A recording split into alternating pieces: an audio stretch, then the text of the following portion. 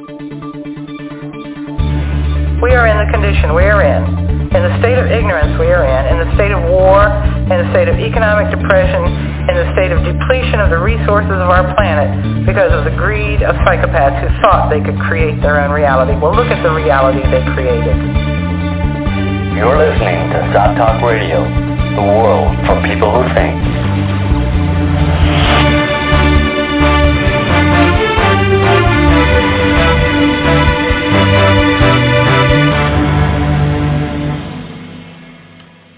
Welcome to SOTT Talk Radio.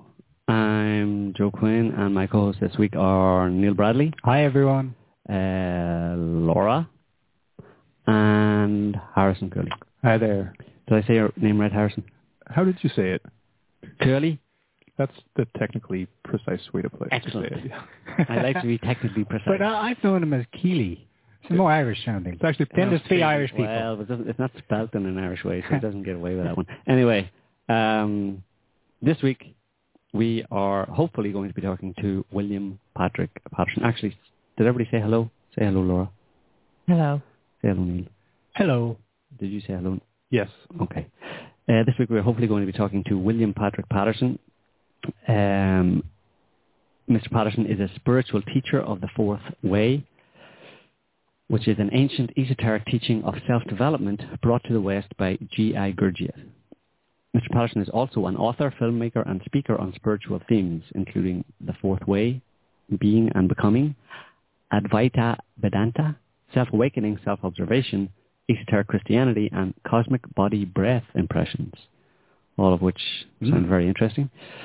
He is also the founder and director of the Gurdjieff Legacy Foundation, through which he teaches study groups as well as seminars, workshops, and talks on Fourth Way themes.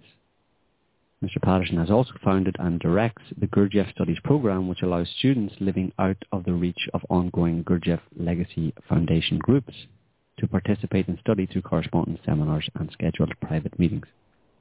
He has written 9 books, the latest of which is Georges Ivanovich Gurdjieff, The Man, the Teaching, His Mission.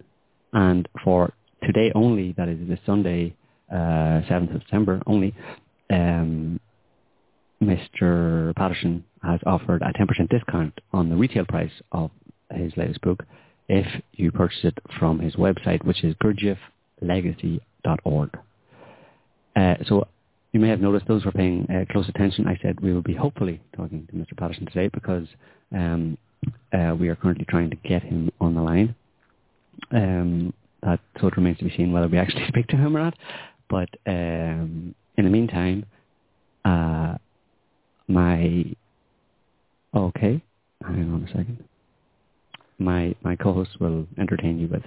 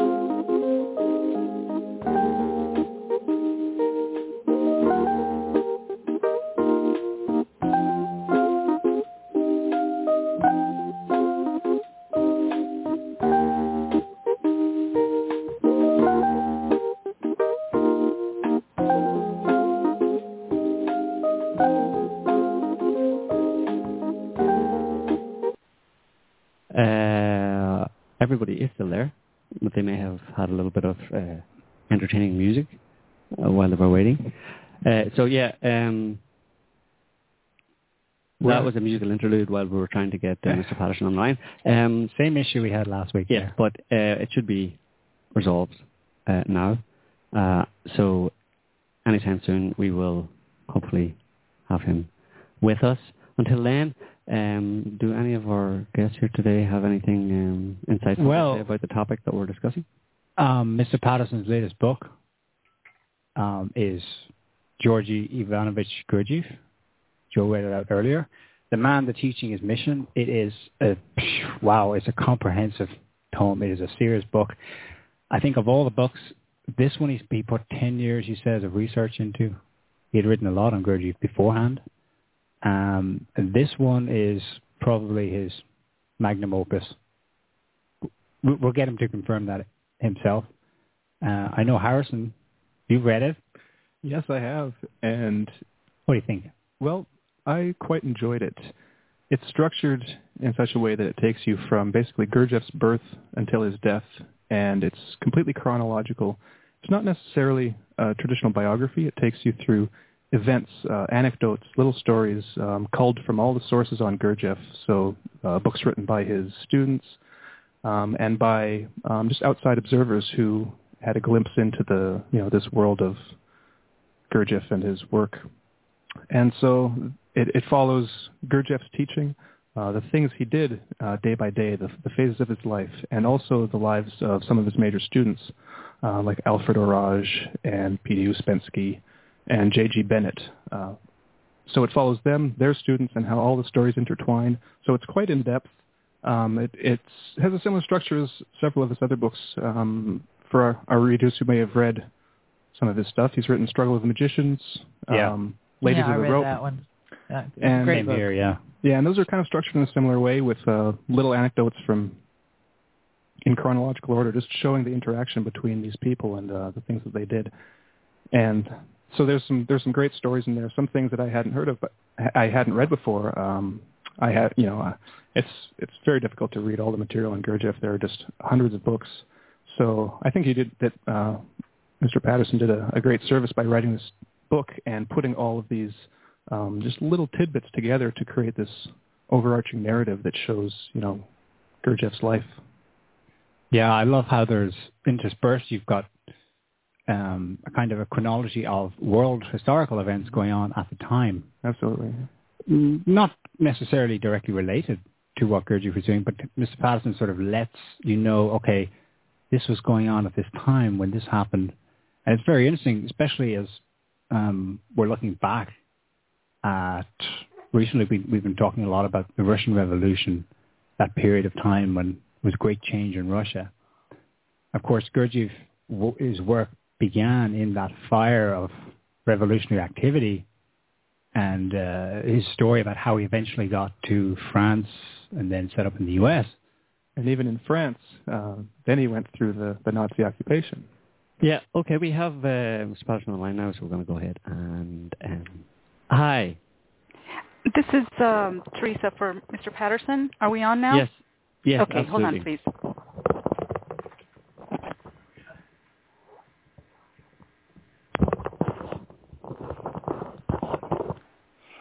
Hello. Hi, Mr. Patterson. How are you today? Pretty good. How are you? Wondering if we're going to make it here. Yeah, absolutely. We usually have a few glitches, but we get there in the end. Okay. So we're live right now because the show is a scheduled start time. We did a quick kind of bio intro with the standard kind of stuff, for you, and it's myself, Joe, Laura, Neil, and Harrison on the kind of on the mics here. We're just we're all kind of interested in the topic, and so we're just going to be putting some questions your way if that's okay with you. Okay, so there's more than two then. Yeah, there's four of us. We have these people. Oh my! Who tend to hangers on, Okay. Hi there. But it keeps it a bit more interesting, I suppose. Different perspectives and different different ideas, you know. Anyway, I just want to, I suppose I should, first of all, thank you for being on the show. We all of us really appreciate the kind of work you've done in bringing the life and times and teachings of Gurdjieff, you know, to the world, I suppose, in a large sense, because you are one of the main kind of authors of Gurdjieff works and books on the life of Gurdjieff. Maybe you could tell us a little bit. I mean, it's in your bio, I suppose, somewhere on the web, but how you actually got involved in the Gurdjieff work and what your history is, I suppose, in that sense. Mm-hmm. Well, it happened in 1963.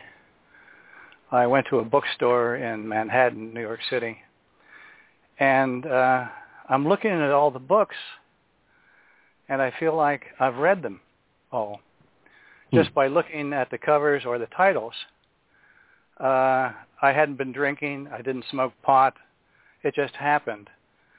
And I stood there for I don't know how long. Finally, the manager came up and said, well, what are you looking for?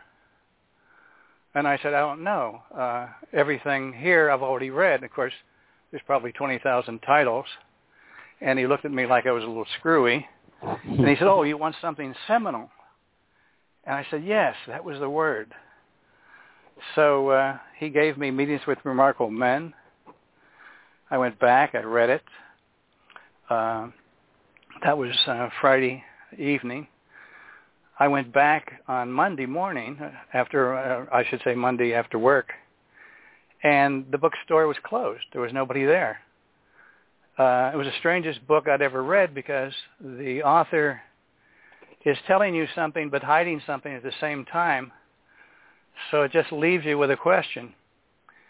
And so at that time, I tried to find people in the Gurdjieff work. Anybody I met was interesting, I would ask them. Nobody knew about the Gurdjieff work then. And then in 1969, I read In Search of the Miraculous. And still looked, and this was an amazing book. I was a major in philosophy, psychology, English in college, and every philosopher was wonderful to read, but it was like a chess match. The next philosopher made another move, and so forth and so on. Mm-hmm. So I realized it wasn't in philosophy, and in psychology, the teacher said, all things being equal, this will happen. And I raised my hand and I said, well, when are all things equal? He said, never.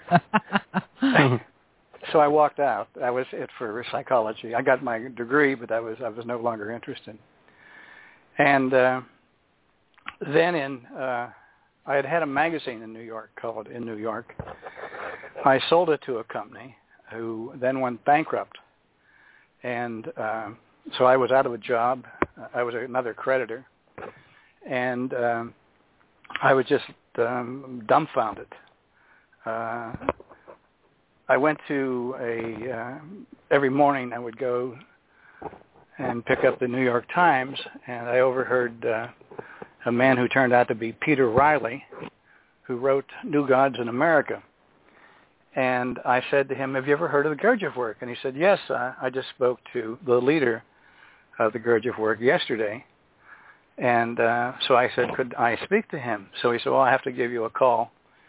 So he did, and I called Lord Pentland, and he said to me, what do you want? And it just stopped me totally. I mean, I'd been looking all these years. What did I want? And he said, well, you could see me this afternoon, or maybe Monday would be a better time. And having looked all those years, I said, no, I want to see you now. So I went down and we talked, and he told me about a little bit about Gurdjieff and the work. And he had groups. And I wasn't very interested in joining a group. So I went home, and I thought, well, this self-remembering sounds pretty easy to do. I don't need a group to do it. And so I did what Ouspensky says about dividing the attention and experiencing the feeling of the body, what have you. And it was in the wintertime. I walked to the door, and I felt the coldness of the brass handle. I had lived there now 3 or 4 months, and I had never experienced that. Well, it wasn't a eureka moment, but I was still puzzled that never had I recognized that. And I went down the steps, and the steps creaked, and I'd never heard them creak. And I got outside, and there was a Sikh coming down the street. And I wondered whether he carried a knife or not. The next thing I know, I've mechanically gone down and bought the paper and talked to some people, paid for the paper, and come back. And I'm sitting down on a chair, and suddenly I realized I've been asleep all this time. And I realized when I went back and looked at it, what had happened, I'd been thinking about going to India. And so when I saw the Sikh, I went into a long association about India and what have you. And so I realized I couldn't do this myself. So I called Lord Pentland, and there it began. I see. Well, you've touched on a couple of things here. This realization that you were asleep. I mean, if there's one thing that is really powerful behind Gurdjieff's basic teachings is that he's telling Uspensky that eventually went into his book, The Search of the Miraculous, that you are asleep. And Uspensky, and of course anyone who's hearing this, would tend to reject this outright. Absolutely. Yeah. I mean, and they should. Mm-hmm. Well, this because is you have to verify it. Don't accept anything. That's one of the great parts of the Gurdjieff work. Let me tell you really quick what happened. I'd spent many years studying esoteric topics, psychology, biology, etc. And I was bedridden at one point after having my third child. And I had this copy of In Search of the Miraculous that I had picked up on a sale table in a bookstore. And it was probably one of the only books around me that I hadn't read.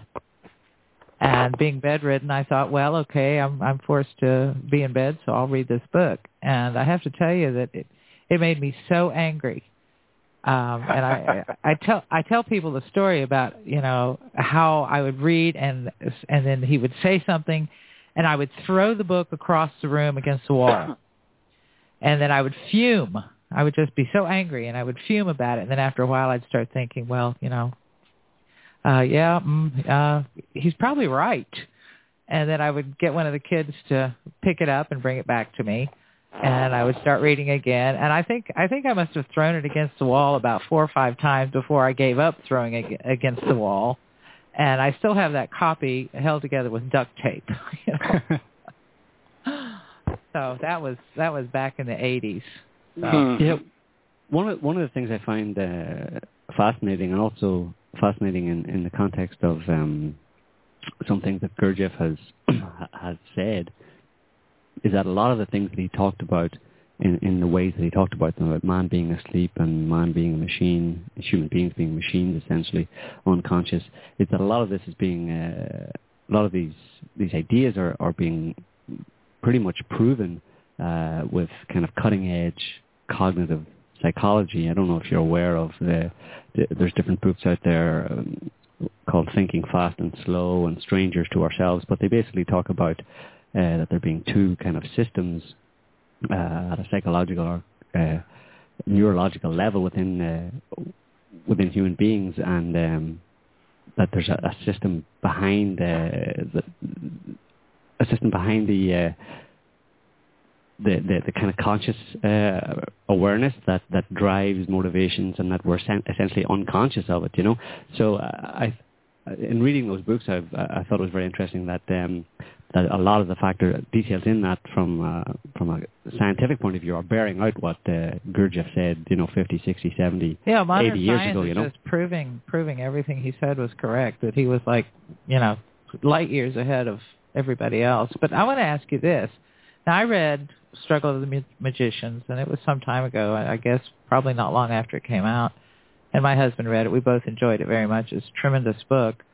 I haven't read this new one yet. Harrison has read it, and Neil has read part of it, and I've read part of it, and of course I looked at all the pictures. But this is a hefty book, and it's got like everything. And you took 10 years to pull this together, right? Yes, but I was writing other books at the time and doing other things. Uh-huh. So was there anything about this that was particularly difficult? Did you have to do any travels or interview people to write this book? Well, we had gone to all the major archives over the years. That was part of it, to assemble this material. That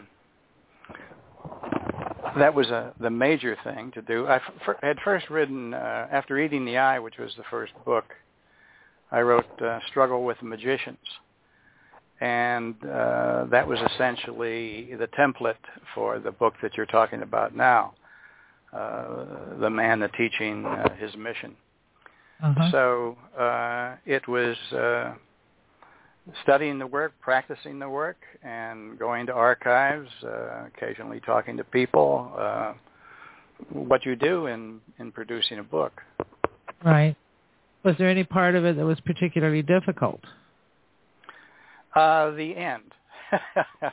Oh, yeah. We had to make it to the printers, and all sorts of things suddenly were happening that had never happened in any of the other 8 books. And people were making mistakes they had never made before. It was like there was something that didn't want this book to be published. And finally, when I sent it off, I thought I came down with eye allergies, all sorts of stuff with the stress of putting this out. I thought I had asthma, but I didn't have asthma. I had a 90% blockage in one artery.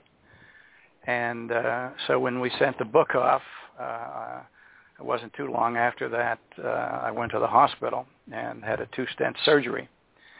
And, you never know whether you're going to survive anything. Right. So my only wish was that if I was going to die, I would hope that I would live long enough to see the book. And so I've seen the book, and I'm still here, and it's been great. Let me ask you. You call it The Man, the Teaching, His Mission. Right. I would like to approach this just from the back end of it there.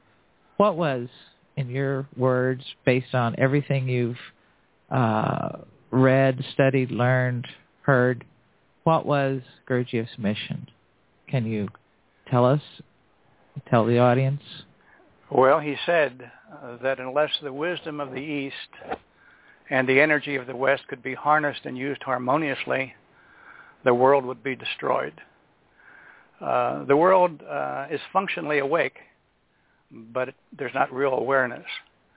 And because of that, we are very suggestible. And because of that, there is a periodic need for the destruction of other people, which is why we see war after war after war. And as Einstein said, if there is a third world war, the fourth world war will be fought with sticks and stones.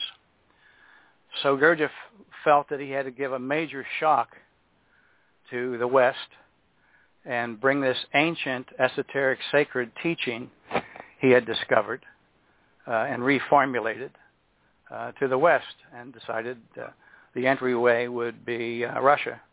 And he started there in 1912. Okay. So that's his mission. Now let's go to the next one, the teaching. Can you synopsize for our audience the teaching and how he went about doing it? Well, the teaching fundamentally is that we are asleep. We have no will. We can't really do. But we are functionally awake. And some people are very highly functionally awake. We basically are living out of one of three centers, the instinctual, sexual, the emotional, or the mental. And in this culture, being so mental, most people are living out of the mental in one sense or another. Not the deep mind, but the formatory mind. The mind that if people listen to themselves, they'll see you're always talking to yourself about what? About yourself, because we are all coded with self-love and vanity. Everything is a reference to myself, even if I'm doing quote-unquote good works and what have you. So it's to become aware of myself, and that's the question. How do I become aware of myself if I'm asleep? And so the chief practice is self-remembering. And in self-remembering, then there's self-observation. You observe what? You observe the I of the moment, what you're thinking, feeling, the impulses, what have you. And you will be you'll easily be able to verify that you're not one eye, but many eyes.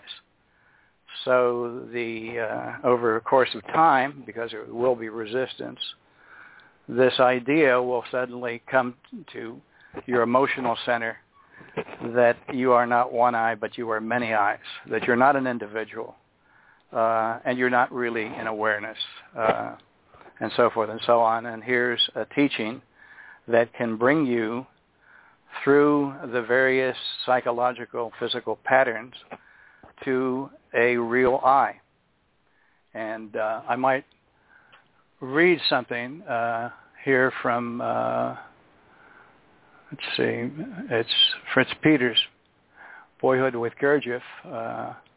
He says, the philosophies, religions, and other movements had all failed to accomplish this aim of waking people up. And the only possible way to accomplish it was through the individual development of man.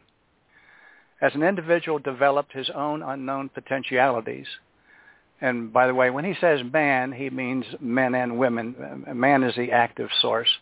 Right. As an individual developed his own unknown potentialities, he would become strong and would in turn influence many more people.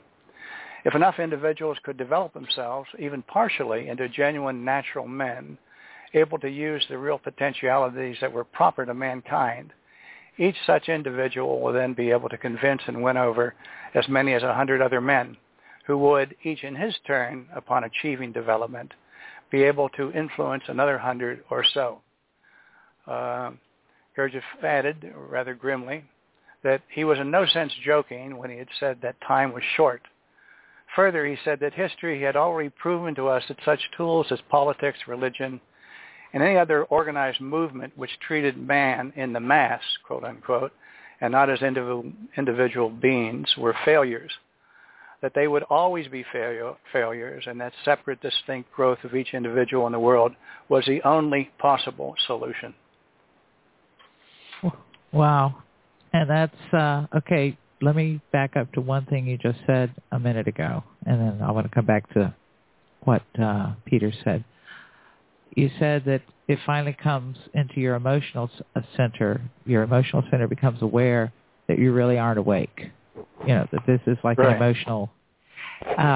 It seems to me that awareness, if you really achieve that, should scare the hell out of you. I mean, it should be terrifying. That's why you have to be in a teaching. If you don't, yes, you'll be terrified. You won't go to excess in one sense or another. And you see that people doing it all the time with drugs, drink, and so forth. So you can't wake yourself up. You have to be with a teacher. Of course not. And he or she will be there to give you the support and trust you need to go beyond that.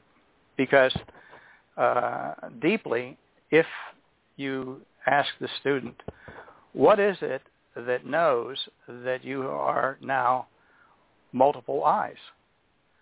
And he or she won't know, of course.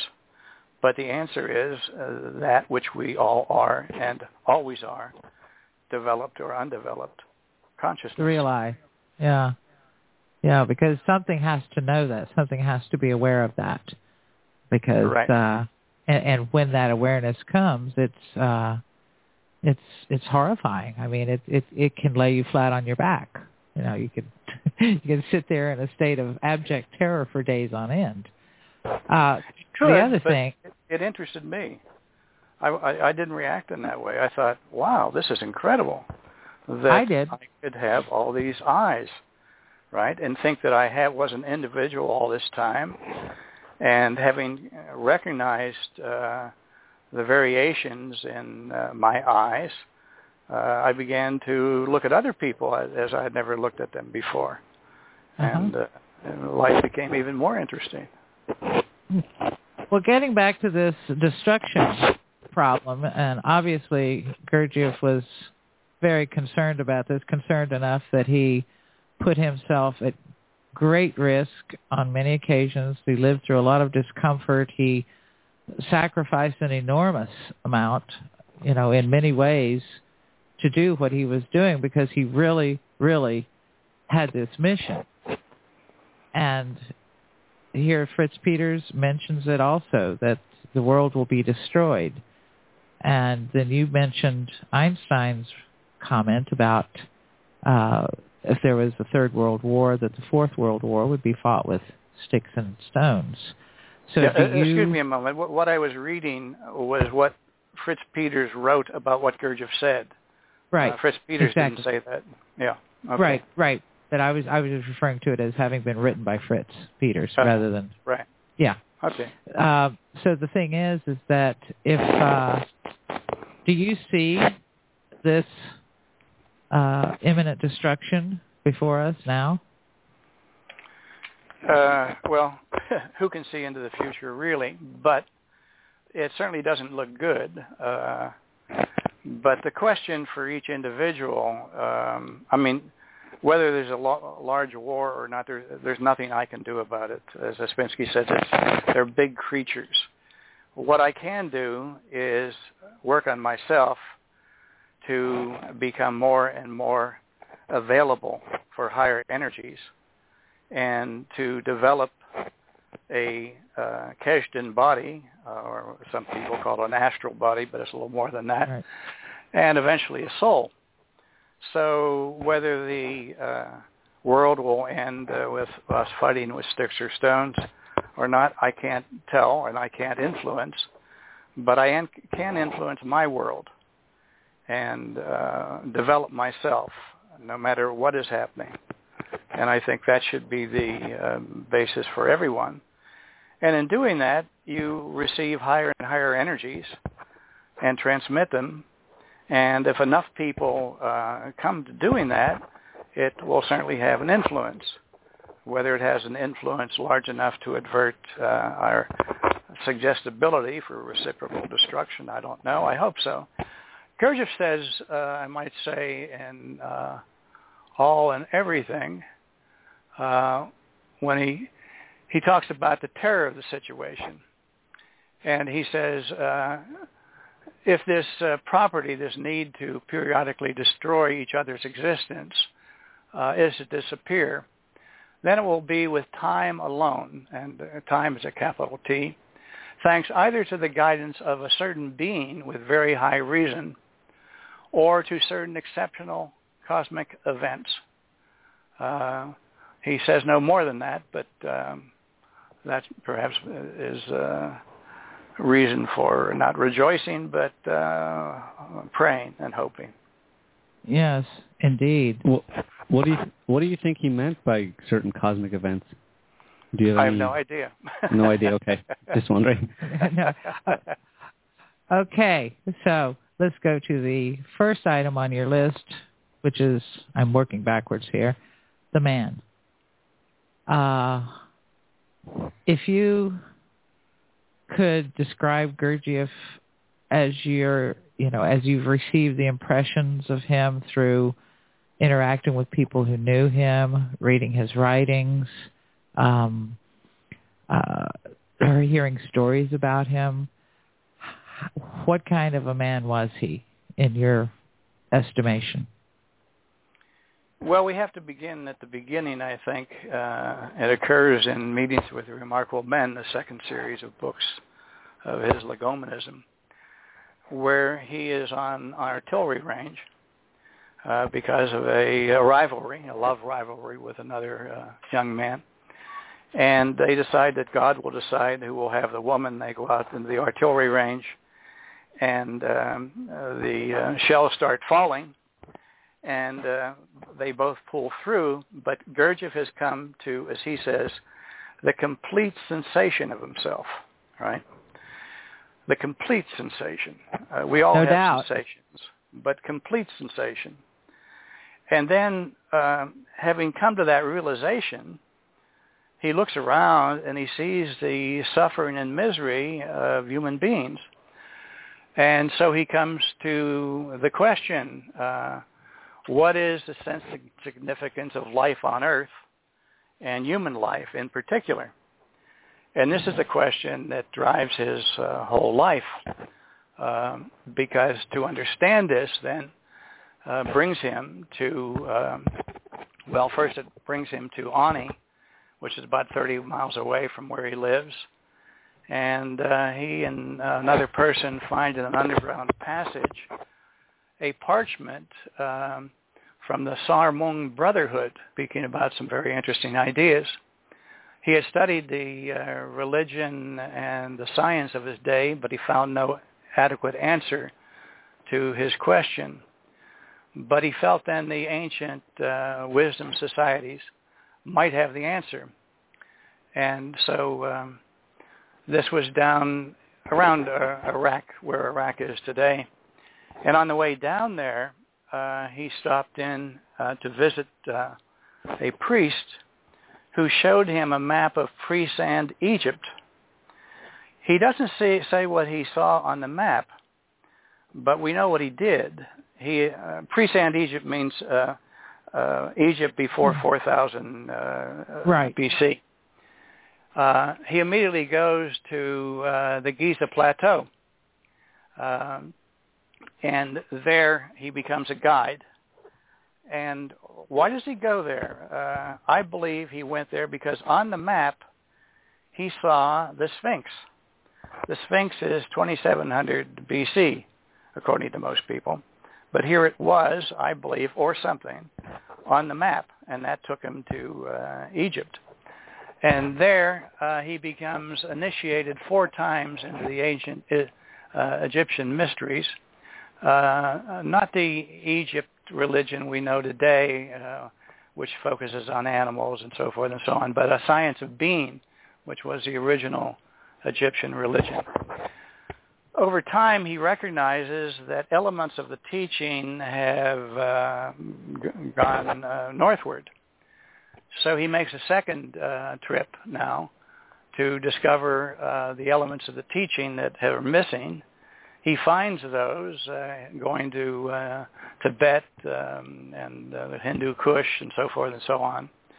And he puts it together now in a teaching that is modeled for the West, and he brings it to Russia, as I say, in 1912. Before doing that, I might say in 1911 he took a 21-year vow to live an artificial life. In other words, to be a teacher of other people. Anytime you adopt a identity, you can easily become identified with it and become the teacher or the president or whatever you are. And so you lose yourself. You fall asleep in being a teacher or a president, what have you. So he adopted a artificial role of a teacher and brought it to the West. I might say it's rather interesting that what I said before about his question about the sense and significance of life on Earth and human life in particular. He came to realize that we are part of the organic life on Earth, like the flora and fauna and what have you. Right. Our only difference is that we are three-centered beings, not two-centered or one. And everybody is doing just as great nature wishes us to do, just by being alive, moving around and breathing.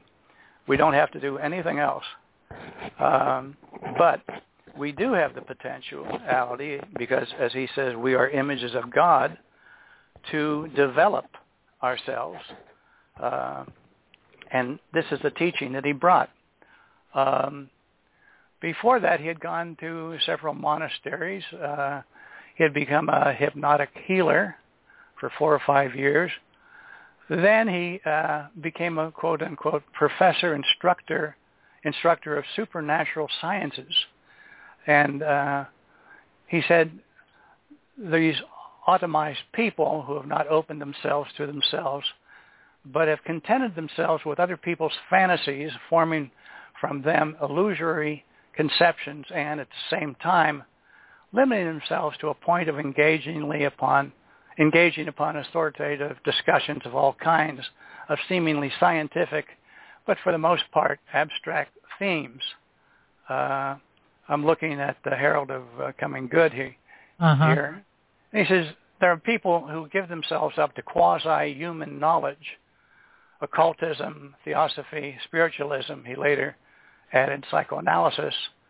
And he said that he became an expert and guide in evoking phenomena of the beyond, holding workshops for the perfection of these automatized psychological people. So that was where he came from. And he, of course, started the Institute for the Harmonious Development of Man in Moscow and St. Petersburg. The Russian Revolution drove him to Tiflis. Tiflis didn't work out, went to Constantinople, and then was drawn to Germany, England, and finally opened up his institute in France in 1922. Had a serious automobile accident in July 24 after returning from America, a tremendously successful trip. And then he closed the institute and decided he would hurl the teaching into the future by writing a legomenism, all and everything. And I might say, in terms of who he is,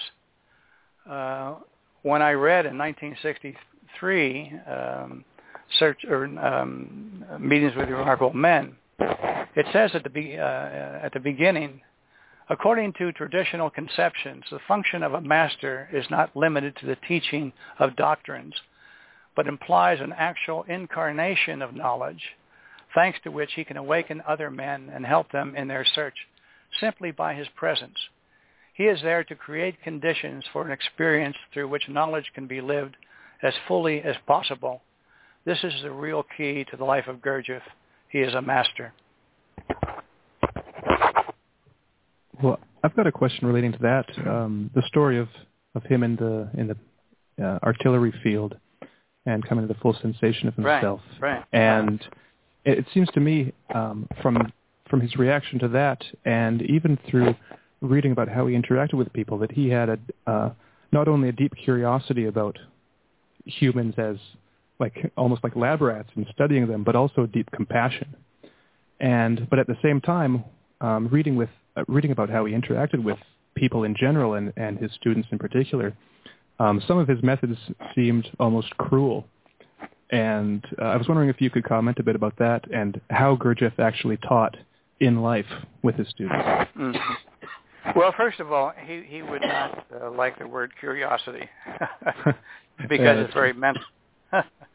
How do you wake somebody up from where they are and where they believe they are and are defending at all costs? It can be a very slow way through Zen meditation, perhaps. I've done a little of that, but not very much.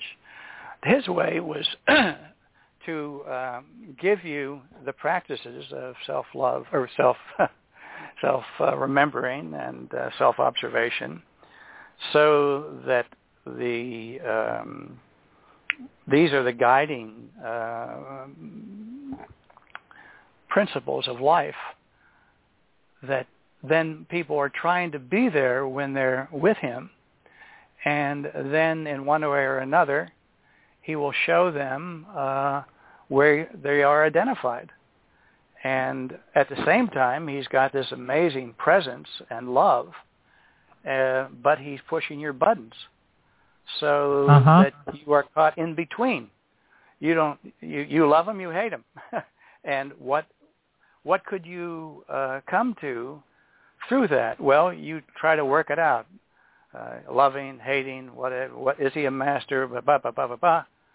Well, as I said before, what knows that you hate him at the moment? What knows you love him at the moment? That's what we all are, and that's where we're going, and that's what he's pointing to for everyone. I think my favorite story is the one where he was recovering from his injuries, and he was in being cared for by some local tribespeople or shepherds or whatever, and he could hear the gunfire in the distance, and he would go down and dip himself in this icy cold water and had this marvelous awakening. I don't remember all the exact details of it, but that story has stuck in my mind forever. That's in the third series. Life is real only then when I am. I think he was shot. Was he shot twice and severely wounded? 3 times. Three times. Yeah, by and accidentally. Stray bullets.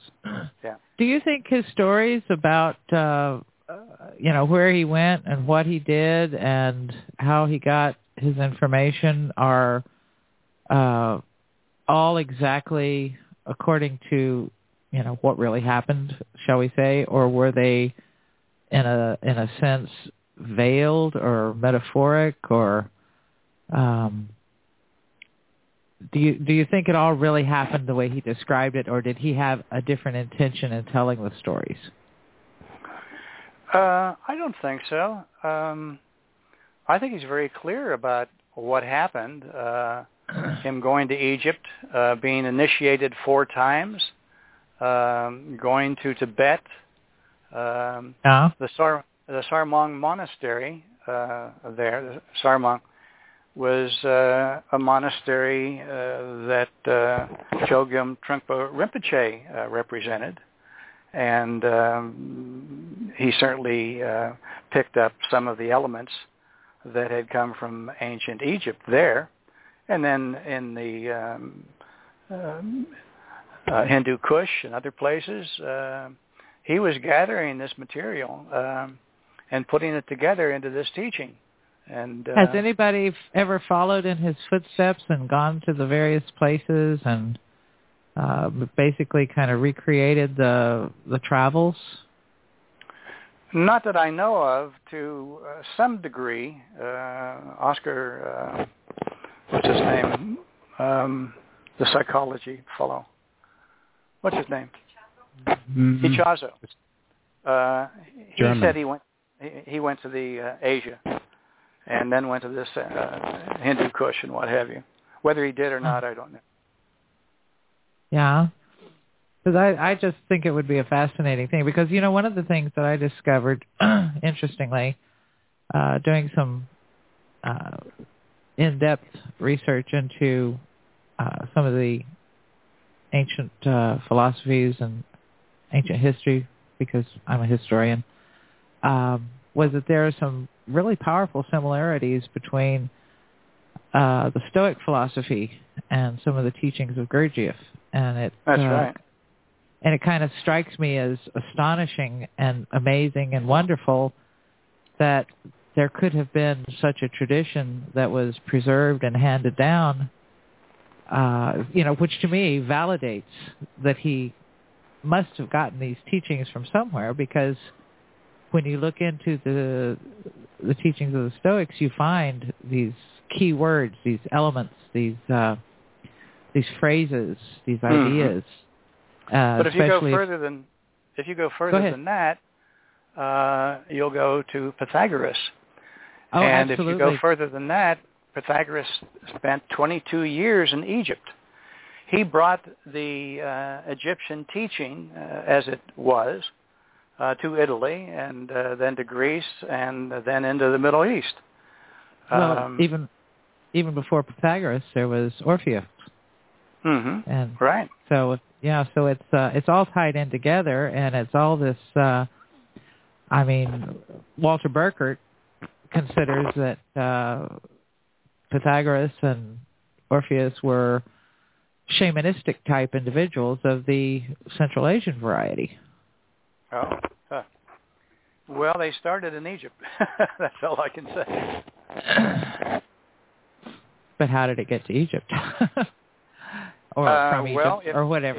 If you read the first series, right. Gurdjieff speaks about Atlantis, and the wise people of Atlantis understood that Atlantis would sink. And so they went to Egypt, and they brought their teaching with them, and they gave that to the Egyptians of their time, and that created the Egyptian religion. Which reminds me, you mentioned a while ago about this pre-sand Egypt map, right? Right. That it was before the change of climate that turned Egypt, or large parts of Egypt, into a desert, and the issue of the Sphinx, and then the currently accepted dating of the Sphinx. Well, if the Sphinx was on this map, which we don't know because we don't know what was on the map, but if it was, and if it was pre-sand Egypt, then it was older than 2,600 years, or 26 BC. Of course. So that and that's been validated also in recent years by Robert Schoch, who did the geological study showing that the Sphinx was weathered by rain. That's by right. Thousands of years of rain. Right. So Gurdjieff was an astonishing man. I mean, an astonishing man. Absolutely astonishing. Let me stop you here with this.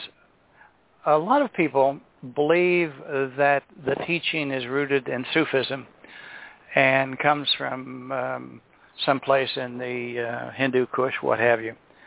J.G. Bennett, who was a pupil of Gurdjieff's, who spoke Turkish and many languages and what have you, is a chief proponent of that idea. But if you read In Search of the Miraculous, Gurdjieff is asked, what is the origin of the fourth way?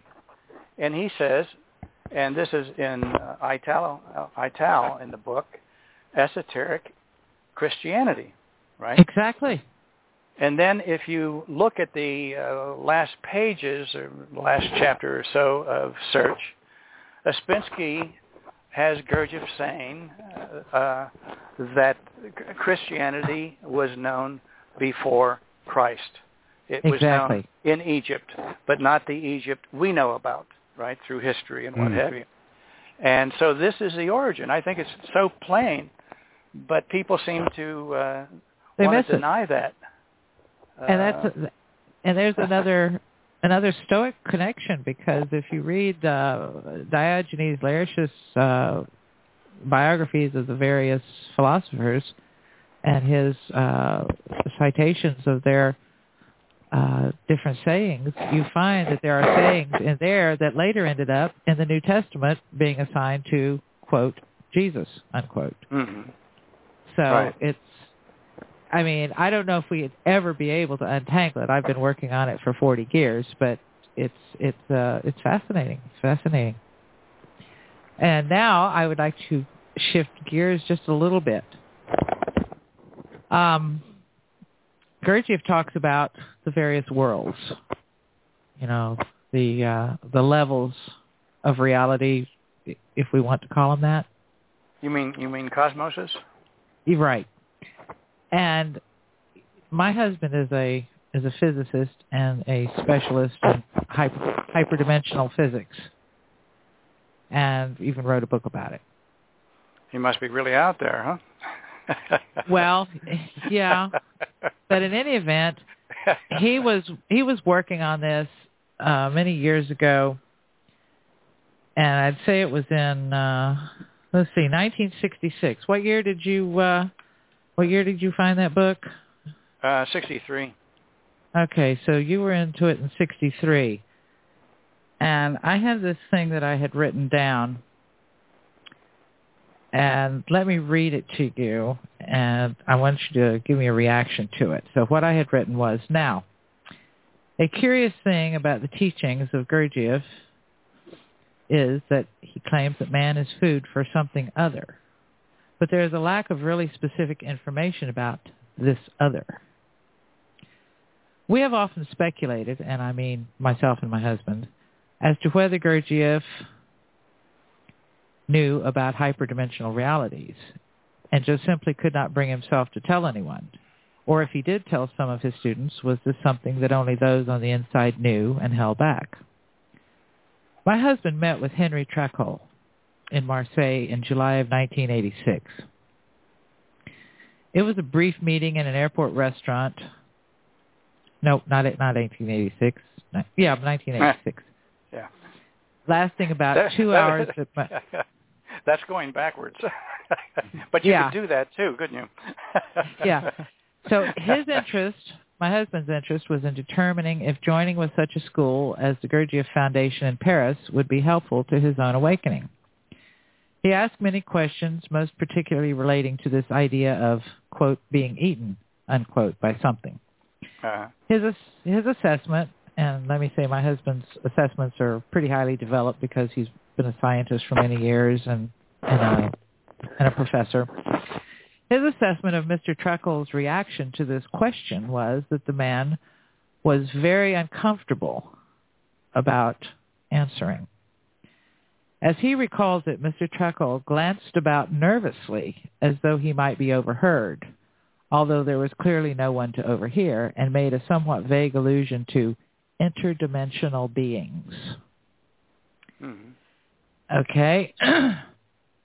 So he wrote in his journal, and that is still preserved after this meeting, and this is my husband writing, I am an energy transformer and converter. That is the essence of my existence. That is my only possible goal. I can choose to serve this goal or not.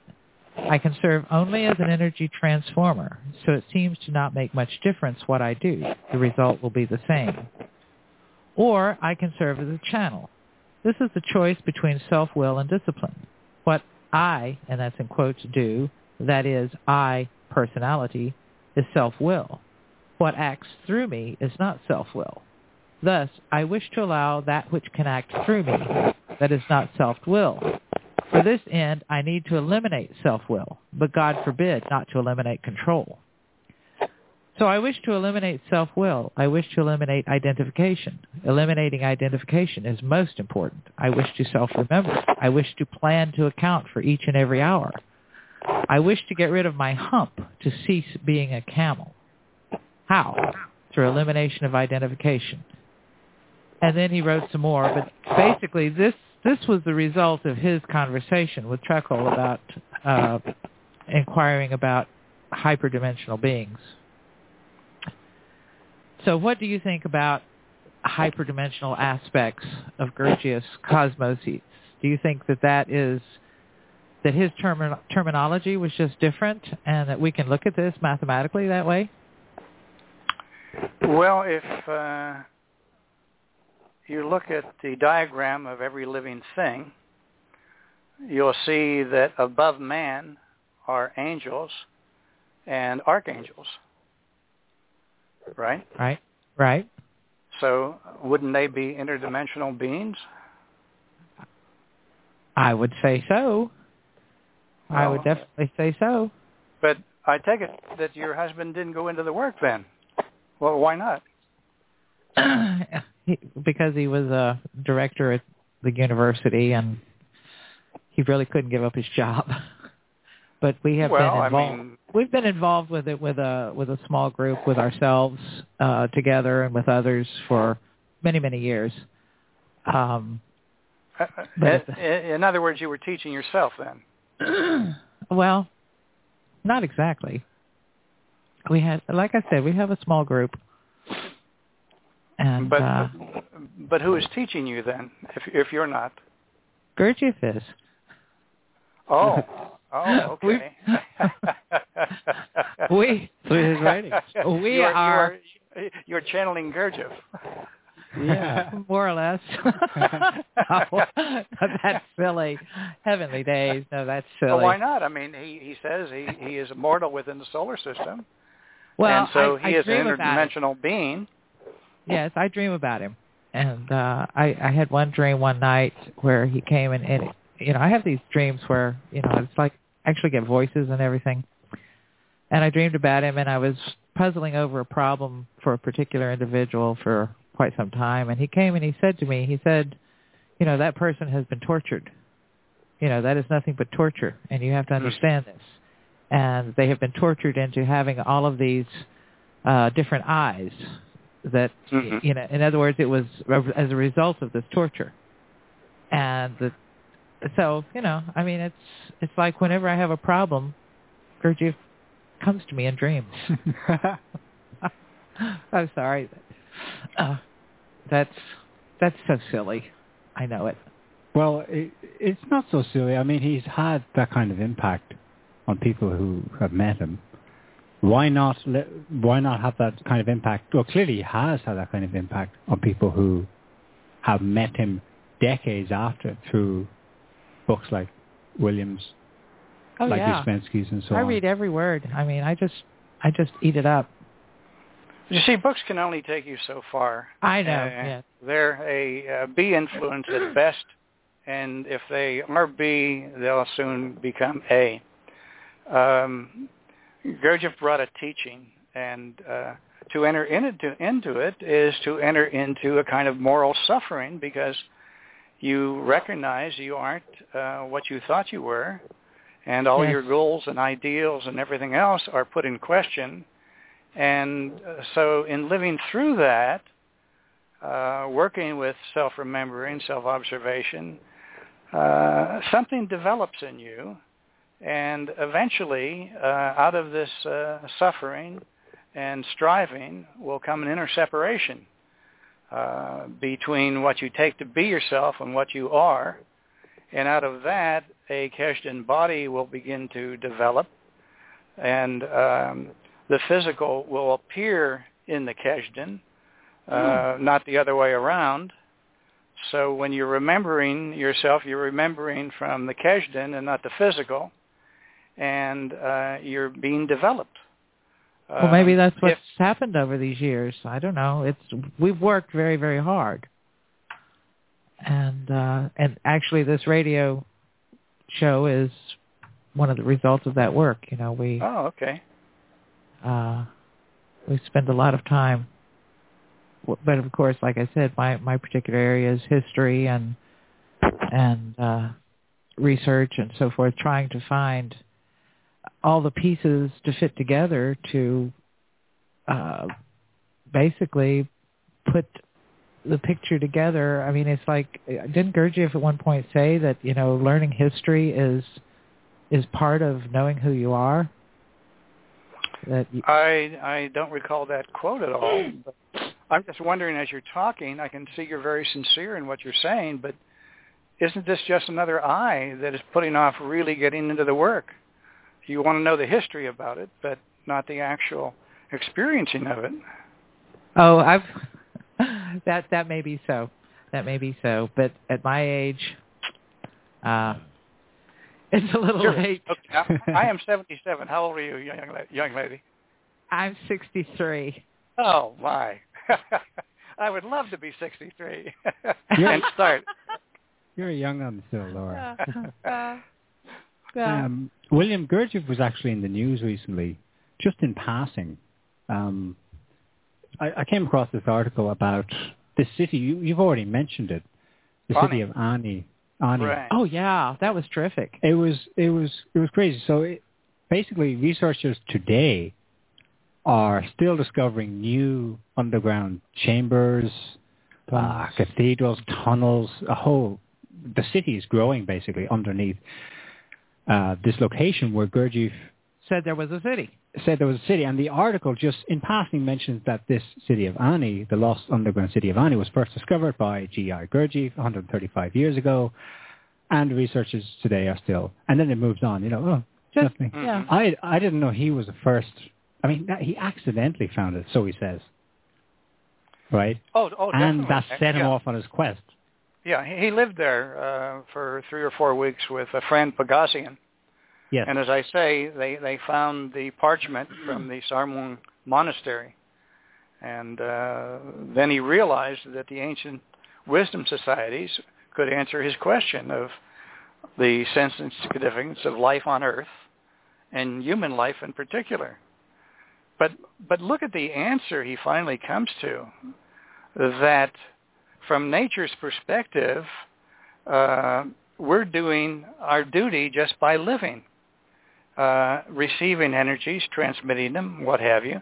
It doesn't matter whether you're driving a cab or you're a commander-in-chief or whatever you are, from nature's perspective.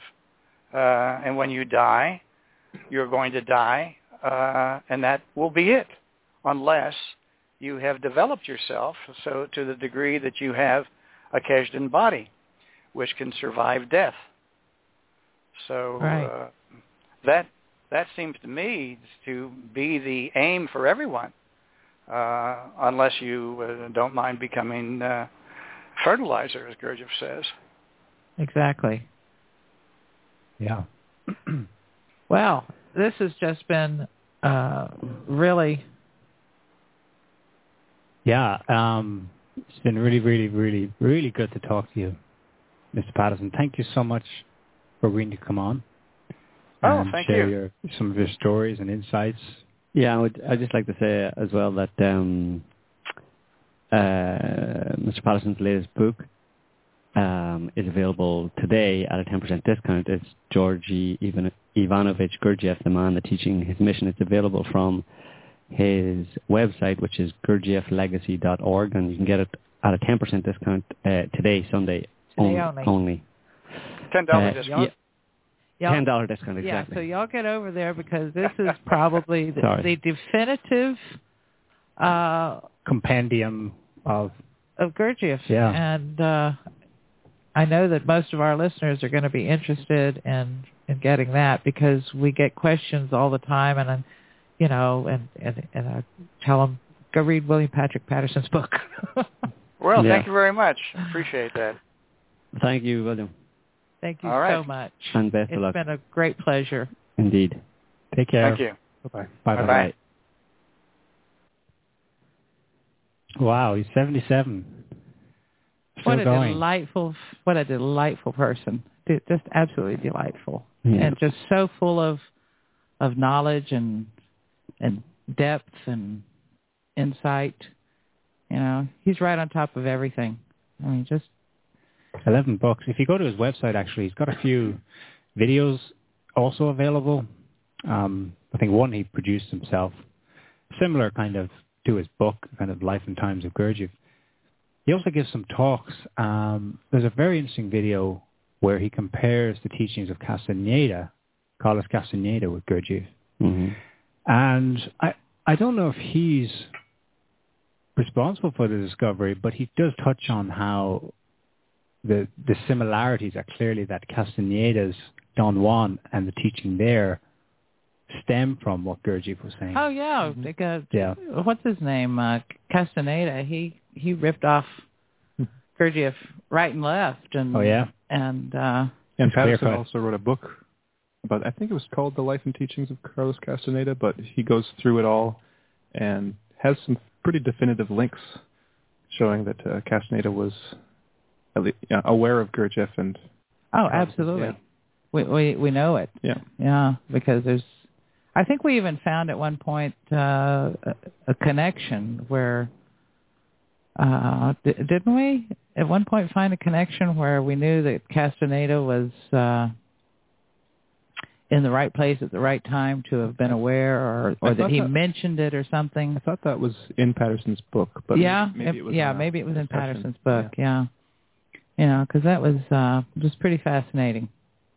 Yeah.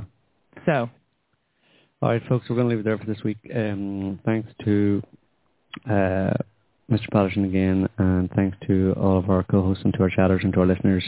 We'll be back next week with another show. Until then, have a good one. Bye-bye from everybody and all of us and everything. Have a great one. All and everything. And bye-bye. Everything. Bye-bye.